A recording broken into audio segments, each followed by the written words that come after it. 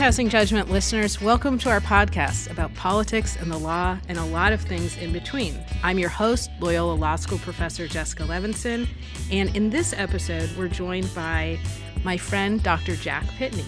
He's the Roy P. Crocker Professor of Politics at Claremont McKenna College. He's an expert on the presidency, American politics, and public policy. He's the author of 3 books, The Politics of Autism, After Reagan, and An Un-American, The Fake Patriotism of Donald J. Trump.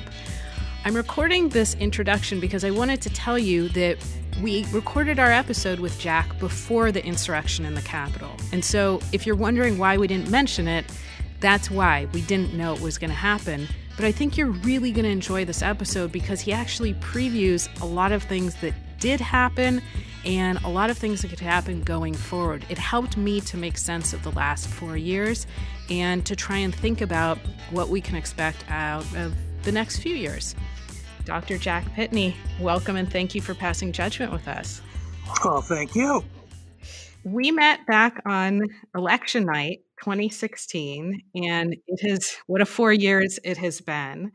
If I'm remembering this correctly, did you actually go home that night and change your party registration from Republican to no party preference? That's right. As soon as Trump declared victory, had my laptop with me, I just decided no party preference. There's no way that the Republican Party is going to be the Republican Party of George H.W. Bush, whom I served in the campaign. And I said, I'm out and haven't looked back. I remember that we met again when we did live commentary for the inauguration. We were on set together. And I remember looking at you and maybe even passing notes. I hope our students aren't listening to this, but yes, we do pass each other notes. And there were a couple of lines that I think got to both of us. And one was, this American carnage stops right here and stops right now. And then another, and I think this is really where we both knew what was being said, from this moment on, it's going to be America first. What has surprised you the most about the last 4 years? A lot, unfortunately, has not been surprising. Trump telegraphed a lot of his approach in his campaign. The coded language, America First, of course, being a reference to the isolationists before the Second World War. I suppose one thing that has surprised me is the absolute lack of resistance within the Republican Party. I realized most Republicans were going to go along with Trump, but it was a bit surprising and disillusioning that his takeover of the party was pretty close to absolute. Now, they've broken with him on certain specific issues, but when it comes to criticizing him for things like Charlottesville and all the rest, it's stunning to see how supine they've been. And this is something that continues unto this day with his refusal to accept the results of the election. So I was going to ask you about this later, but let's talk about it right now, which is this. That's exactly what has been the most surprising to me as well. The fact that the Republicans who are elected, who are part of the establishment, have, in my perception, in no way acted as a guardrail. You're an expert on American politics and policy and the presidency. Why is this happening? Why have they not said enough, country over party? And frankly, again, from a president who doesn't even appear to me to be a Republican in the true sense of what that means. It's a great question. I think a lot of it boils down to 2 words: primary voters. Most Republicans aren't afraid of losing in a general election. The incumbency advantage is a real thing. And if you look at the Senate results, most of the senators ran ahead of Trump, not behind him. It's not as if there are a lot of people on Capitol Hill who owe their election to Donald Trump. They really don't. And you're right, he is not a Republican in many respects, but he has mobilized and energized Republicans and the electorate. And that's what really gets people's attention on Capitol Hill, the prospect of losing a primary. Didn't happen very often, but he was able to take out Mark Sanford of South Carolina, effectively take out Bob Corker of Tennessee and Jeff Flake of Arizona, who stepped down before what would probably have been a defeat in a primary. It only takes a few heads on a pike to get people's attention. And Republicans realized that if they took a principled stand against Trump, they'd be hearing from the folks back home and possibly lose their seat in the primary. So they made a devil's bargain. They knew who Trump was, and they decided to remain silent about his character. So I guess this brings up two questions for me. One really isn't a question, which is that it's clear that these Republicans made a decision that they want to keep their job above seemingly keeping their ideals, moral standards. But the second question is, why is Trump so attractive to these primary voters? It's the mobilization of resentment. It's not necessarily based on issue positions. Trump doesn't really have that many convictions. Yeah, I'm reminded of the line from The Best Man, where Henry Fonda says to Cliff Robertson, "You have no sense of responsibility to anything or anyone, and that is a tragedy in a man, and it is a disaster in a president." In this case, it's a disaster in a president because the party's gone along with him, and they've gone along with him not because of what he stands for, but because of what he stands against. He's able to articulate and channel resentment of liberals, resentment of people who aren't old stock white. And that's how he gets cheers at MAGA rallies. It's not when he goes into detail about his tax policy. In fact, he makes fun of detailed policy proposals. He really, really revs up the crowd and mobilizes the electorate by telling them what they're against. That's always been part of politics, but really, in the case of Donald Trump, it's the guts of what he's about. And in many respects, that's a very disturbing development. Do you think that Democrats would have similarly been susceptible to somebody who could appeal to the primary voters and essentially be the Democratic version of Donald Trump? Or is there something about the Republican Party? Was there some sort of institutional weakness where the party kind of broke it open and allowed this to happen? It's a great question. I don't think the Democrats are immune to demagogues by any stretch of the imagination, but it would probably play out in a very different way. The problem for the Republicans and why it's played out the way it has with Trump is the demographic composition of the party. The great majority of Republicans in the electorate are whites without a college education. And this is part of the of why there's so much resentment to be mobilized on that side.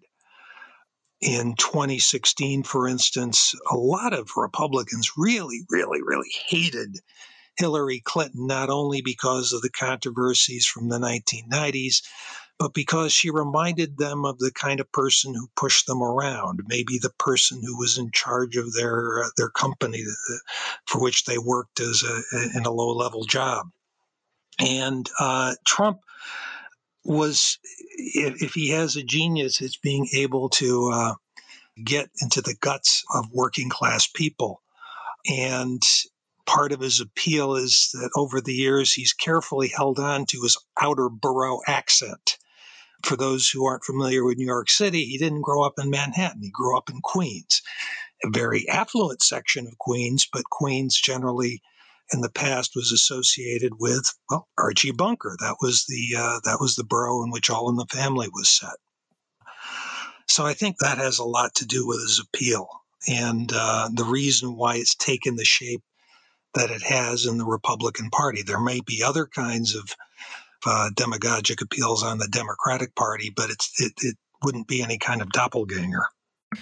Yeah, that's so interesting to think about, even the accent and how he styled himself as this figure. And of course, he kind of played an executive on TV for a long period of time, and that probably has to have made a difference. In my book, I quote a scholar who says that the insight is, Trump supporters don't resent rich people. They hardly ever have any contact with rich people apart from television. They do resent professionals, people like Hillary Clinton. She reminded him of the people they sometimes came in contact with and resented. Trump was a fantasy character. So, in that answer, you said something really interesting, which is basically they haven't met those people before. How much of President Trump's appeal, or how much of what's happening in America, is about us not interacting with different people? I hate this term because it's so overused, but are we more polarized than we've ever been? Are there more fault lines between us than there have ever been? I wouldn't say ever, because there's always the example of the Civil War out there. We're not in 1860, which is a good thing, but certainly more so than we've been in a very, very long time. And the polarization plays out in a variety of ways. There is a certain degree of geographic sorting that goes on. Here in Los Angeles, for instance, you could shoot a cannon down Wilshire Boulevard and not hit a Republican. If you look at detailed precinct maps of the city, you literally will see precincts where Democrats routinely get more than 90% of the vote. But there are also areas, even in California, that are almost as heavily Republican. So some of it is geographical, some of it is class. There really is an upper class. A book I've used in my introductory class, the author is very controversial for other reasons, but Charles Murray's Coming Apart, and his central insight there, which leave aside other writings, but I think his central insight there is very valid, that you do have the rise of a new class that is both socially and physically separated from a lot of working people. And that's something that gives rise to polarization. Obviously, the media, much more so than in the past. It's possible to silo yourself in media that only reinforce your own point of view. I am old enough to remember watching the 1960s via the 3 television networks, and there were problems with that system, but basically everybody was watching the same reality unfold. Very different today, and that reinforces the polarization. And it's also a matter of sorting as well, and this gets into the more political sciencey side. The parties have sorted themselves out. I remember the very first vote I cast for the U.S. Senate was for a man named Jacob Javits. He was a Republican, but also he was more liberal than the vast majority of Democrats. And at that time, you also had a number of very, very conservative Southern Democrats. Well, the liberal Republicans are gone and the conservative Southern Democrats are gone. You've got one conservative party and one liberal party.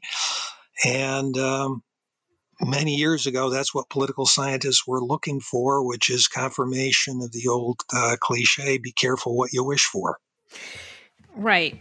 Now, let's think about what you wish for the future of the Republican Party, because I know that you said, I left the party, I've never looked back. I don't want to put words into your mouth, but I suspect people like you and me are disaffected members of our parties, in a sense, where we can't embrace either of the two parties. And I'm wondering what you think will be the future of the Republican Party. Just demographically, it doesn't appear to me that it's well situated to survive. Does it just become the party of Trump and embrace that? Does it split off? Will there be 2 different parties for people who are right of center? What predictions do you have right now for the next maybe decade? Some of it depends on Trump himself. If he persists in trying to be the leader of the Republican Party, even out of office, that's one kind of a future. If he leaves, there could be at some point room for a different kind of a party, something more like the kind of republicanism that Jack Kemp represented years ago. But even there, I'm not especially hopeful, because if you look at the people who are thinking about running for president, they're all doing so in the name of Trump. Even Marco Rubio, whom a few years ago I regarded as somebody who could be a bright light for the party, has turned out to be a weather vane pointing in the direction of Hurricane Trump. So I don't know who that party leader would be. At the level of candidate recruitment, however, it is actually pretty interesting. The Republicans at the state and local level, the people who do recruitment for the party, actually kind of recognize what the problem is. And there was a remarkable feature of the 2020 congressional elections that probably hasn't gotten enough attention. There were 13 seats that Republicans flipped from Democrat to Republican. Every single one, the Republican winner was a woman or a member of an ethnic minority. So that's an indication that at some level, Republicans realize what their problem is. The trouble is the candidate recruitment doesn't necessarily reflect the reality in the electorate. Republicans have long sought candidates from the Hispanic and Asian and African American communities. There's an old cynical joke in the Republican Party. What do you call a black guy at a Republican dinner? And the answer is the after dinner speaker. Oof, that's rough. Yeah. Yeah. And it's not clear that there's going to be a lot of demographic change in the party. Yeah, this will be one of the things that will be most interesting to see going forward. And I know that you will be watching and commenting. And before our time is up, I would love to spend hours talking with you about the Trump administration and situating this historically. One more question on Trump, and then I want to look forward for a moment. Can you situate President Trump for us historically, in the sense that it's almost a Hallmark card at this point to say he's the worst president we've ever had? Is that accurate? Do we need to wait and for the history books to be written to have a little emotional distance? Or is it clear from what we already know? Yeah, there could be a trivia contest among historians as to whether he's worse than Buchanan. There are a couple of presidents down there in the basement that you could compare him with, but he's definitely in that basement somewhere across the board. Just start with COVID. The United States has a death rate 2.5 times that of Canada, which is the country that political scientists like to compare ourselves to. So literally, there are thousands of Americans who have passed away who would probably be alive if we had a different president. So that alone puts him into the basement. If you look at his embrace of dictators, his attitude toward Russia, the decline in U.S. standing in the world, and here I reflect my old-fashioned republicanism, the massive increase in the federal debt, even before the pandemic. This has been a really awful presidency. And as we learn more, as information is declassified, as court cases proceed and documents become public, I suspect we're going to have an even more negative view of Trump the more we learn. That's exactly my take. I don't think that he's going to suddenly look better from a historical lens. In fact, I think that we will just see the greater erosion of norms, of civility, of ethics, of morals, of respect for the rule of law. And as you said, you didn't put it this way, I would put it this way. I think he literally has blood on his hands. I think that thousands of Americans have died as a result of his, at best, negligence, and at worst, I would say active campaign of disinformation. Yeah, and when it comes to character, some people have compared him to Nixon, which I think is very unfair to Nixon. Nixon did awful things. As I tell my students, I teach a whole course on Nixon. Every bad thing you say about Nixon is true, but every good thing you say about Nixon is true. On the one hand, he's said things about African Americans that would make David Duke blush. On the other hand, he integrated more schools than all other previous presidents put together. So he was a president of contradictions. With Trump, there are no contradictions. He's just bad to the bone. Yeah, we really have lacked nuance when it comes to our discussion of Nixon because there's so much really to revile about him. But as you said, he's a complicated character. And I hope that at some point maybe I can audit that class. Now, I want to move a little bit in terms of looking forward. We're going to have a new administration in a few days. And are you hopeful about this administration? And how much of the Biden administration hinges on what's going to happen in Georgia? Hopeful because one simple thing, Joe Biden is a good man. I don't necessarily agree with all of his policies, and I speak as an old Republican opposition researcher. I did oppo on him, so I could go on for hours about his policy shortcomings, but he's basically a good human being, and that alone is an enormous change from what we have right now. When it comes to policy, he's not going to make things worse. And again, compared with what we have, that is a huge step forward. What can he accomplish? He can bring basic competence to government that will help enormously over the months ahead with the rollout of the vaccine. He can reverse Trump's executive orders on issues ranging from immigration to the environment. That will be a plus. Legislatively, not sure that we can expect a great deal, even if the Democrats win both seats in Georgia. That's a very tenuous margin. One member can hold the whole chamber hostage. So I don't think he's going to be able to accomplish a great deal of controversial legislation. The one thing he could get if the two seats flip and they don't get any party switchers, he can start to change the judiciary. There'll be a lot of 50-50 votes in that case, and Kamala Harris will probably not be able to leave Washington very often for having to cast the tiebreakers. But I think he will be able to get his way on judicial appointments, executive appointments, and that matters. But as far as major legislation, not going to happen in the next couple of years. Basic competence as a new thing for America really is an amazing statement, and I could not agree with you more.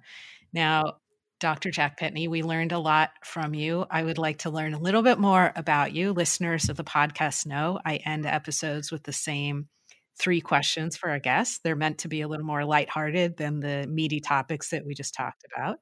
So if you'll indulge me, here we go. Which famous person, dead or alive, would you want to invite to a dinner party, and why? It's kind of a cliche, but Winston Churchill, because he did so many things in his life. He was a prisoner of war in the Boer War, leadership in World War I, World War II, made many great decisions, made many awful mistakes. In that sense, kind of like Nixon, good things, World War II, bad things, India and colonialism. He was a writer. He literally made his living writing. And so I just think it would be an endless source of fascination to sit down and talk with him, particularly after a few alcoholic beverages. History does indicate that might be a freer discussion, yes. Which actually brings us to our second question in a way. You're going to be stranded on a desert island and you can bring one meal with you. What is it and why? This is going to sound weird and wonky, and it's not intended as a commercial, but Met-Rx chocolate chip cookie dough protein bars. I basically exist on those things already. The reason is, if you look at the label, it's got the vitamins, the minerals, it's filling, and it tastes good too. So you could actually survive on those things. Particularly during the year when I'm pressed for time, that's my lunch. So if I had a sufficient supply of those, I'd be happy. I'm not going to pass judgment on that. And Last question. You get one superpower for an hour. What is it and why? Flight. When I was a kid, literally before I could read, I was looking at Superman comic books. And, some people would say invisibility, but I would reject invisibility because I'm a klutz. And if I were invisible, I know that I would get hit by a tractor trailer the first time I stepped out in the street. That wouldn't work. But flight would be way cool. I would love to fly over the world and get an aerial view the way Superman could. Dr. Jack Pitney, from one klutz to another, I had a great time talking with you. Thank you for passing judgment with us. Well, thank you. Dr. Jack Pitney is the author of The Politics of Autism from 2015, After Reagan from 2019, and his new book, Un-American, The Fake Patriotism of Donald J. Trump from 2020. You can find Dr. Pitney on Twitter @JPitney. You can find me on Twitter @Levinson Jessica, the podcast on Twitter @Passing Judgment Pod. Thank you to our listeners, and we will see you next time.